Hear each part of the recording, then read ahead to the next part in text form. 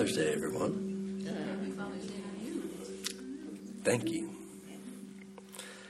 Happy Father's Day to all who have nurtured and raised children. Happy Father's Day to you who teach and mentor, who pass on what you have learned. Happy Father's Day to the fathers who share in dismantling the patriarchy and misogyny that has infiltrated the biblical narrative and the history of the church, to say nothing of politics and family life.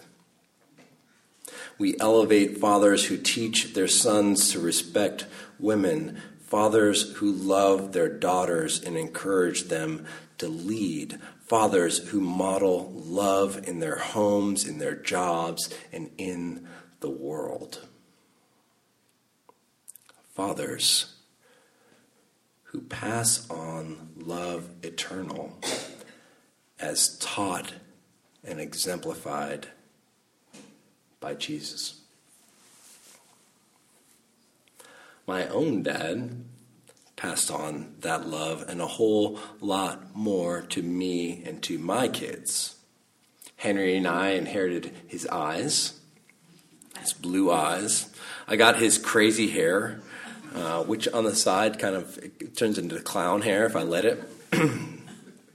I got that crazy hair from the Franklin side of my dad's ancestry, his maternal ancestors, the same Franklins who flew kites and held keys in thunderstorms.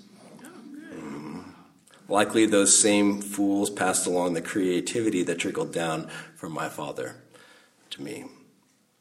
What my father has is mine. All that the Father has is mine. This statement from Jesus today, it's a beautiful one.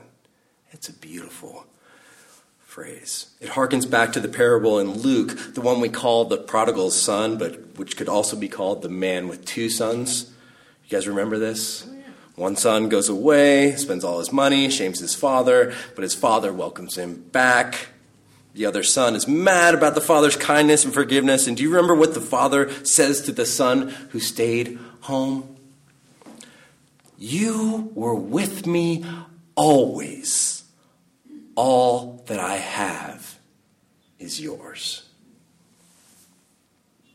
It is that generosity, that connection, that abundance of grace into which Jesus invites us today. It is a passing on of spirit, a spiritual inheritance. What is our spiritual inheritance? What is it that Jesus passes on? I should admit that I'm particularly tickled by what people choose to leave their friends and family. It gets pretty ridiculous, right? Napoleon Bonaparte bequeathed bracelets made of strands of his hair to his family. Nice. New York real estate billionaire Leona Helmsley left $12 million to her dog, a Maltese named Trouble. Meanwhile, she left none to 4 of her grandkids. A Portuguese aristocrat left his fortune to 70 total strangers randomly chosen from the phone book. I love that. Apparently, there's a Fox Business show called Strange Inheritance that tells some of these stories. I would have never come across this had I not been actually actively Googling this. But anyway, there it is. There's one episode of this that talks about somebody who passes on model train sets. Another one in which somebody bequeaths a collection of Kleenex doilies. You know, those little things that cover Kleenex boxes. That's a good one. Apparently there's another one in which the son of a NASA chaplain inherits more than 100 Bibles that went to the moon.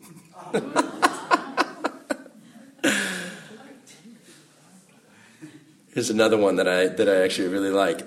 Comedian Jack Benny, when he died in 1974, he included a provision in his will that one red rose was to be delivered to his widow, Mary Livingston, every day for the rest of her life. Whoa. Sweet.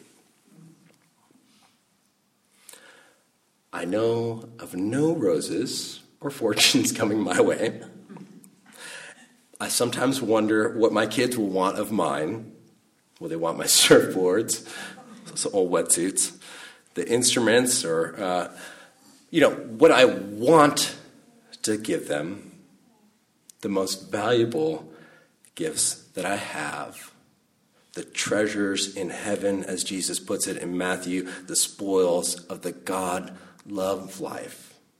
Some of them they can understand and appreciate, but many of them they're not quite ready for yet. Today, Jesus starts the gospel passage saying something similar. As a reminder, we are in the farewell discourse, Jesus' statement to the disciples before Gethsemane, before he goes off to die. And he says, I still have many things to say to you, but you cannot hear them now. My kids, like many kids, love to put on my shoes and walk around the house. As much as they love those shoes, they are not ready to inherit them yet. They have to grow into them. This is not uncommon in spiritual practices. In the classic text of Christian mysticism called The Cloud of Unknowing, the anonymous author warns the reader not to pass the book on to anyone who is not both actively living out the teachings of Jesus and committed in prayer in the contemplative life. Similarly, the poet Rilke, as quoted on our bathroom wall, advises a young friend to live the questions instead of seeking answers. Live the questions. What will I do after I graduate? How do I survive without him or without her? Or, in the words of Paul Simon, who will be my role model now that my role model is gone? If we live the questions, someday the answers will not feel like the shoes of our fathers on our tiny, naked feet. Recently, my own dad learned that his kidneys are failing. He is on the transplant list in Georgia and is about to start dialysis. It's a big change for him and for my stepmother living there in Atlanta. This change has made me more grateful for my dad and for the time that we have together, and more grateful for all the dads I have. As I get older, I seem to be acquiring dads. I'm adding fathers, stepfathers, fathers-in-law, churchy fathers, mentors, and those fathers make me more grateful for my own paternal ancestry and for my divine Father, our Father, to whom we will all return. Amidst prayers for my dad in that transition, I wonder, will I have those same problems?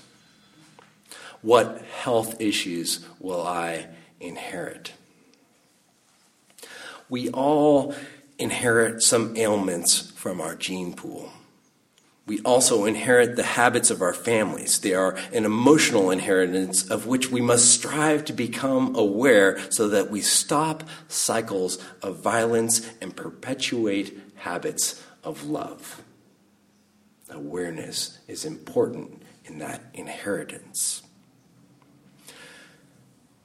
Inheritance, all that we've been given and all that we pass on, be it material, spiritual, or emotional, can be so complicated.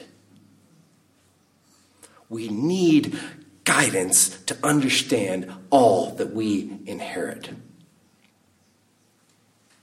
As Jesus says in this passage, such is the work of the Spirit. The Spirit guides us to understand all that comes our way, all that has been passed down by the Father and the Son through the Mother and the Savior, the earth and her children. In the wake of climate change and mass species extinction, the psalm for today and verses like the meek shall inherit the earth have different tones, different understandings for us. To live into this reality, we need guidance. We need the Spirit to show us the way that Jesus passed on, our inheritance of self-giving love. That is what Jesus has passed on. That is our spiritual inheritance. That is what the triune God, the Trinity, has modeled. Giving of self. God, Creator, gives of God's self in God begotten, in God the Comforter. God begotten gives of God's self for God transcendent, in God immanent. God present, Spirit gives eternally. God gives of God's self and models self-giving to us. A model of love eternal. That is what we have to offer this world. Like God, like Jesus, we offer ourselves.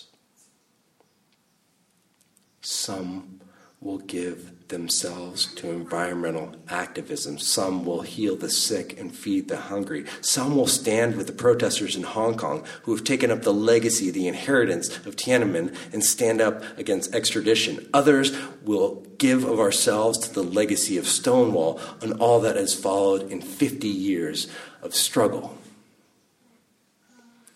We give ourselves to those we love. To what we love.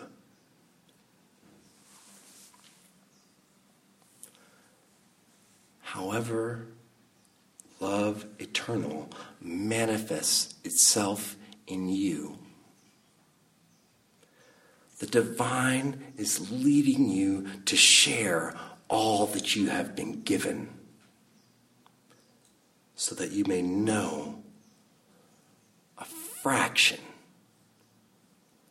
of how immeasurably you are loved.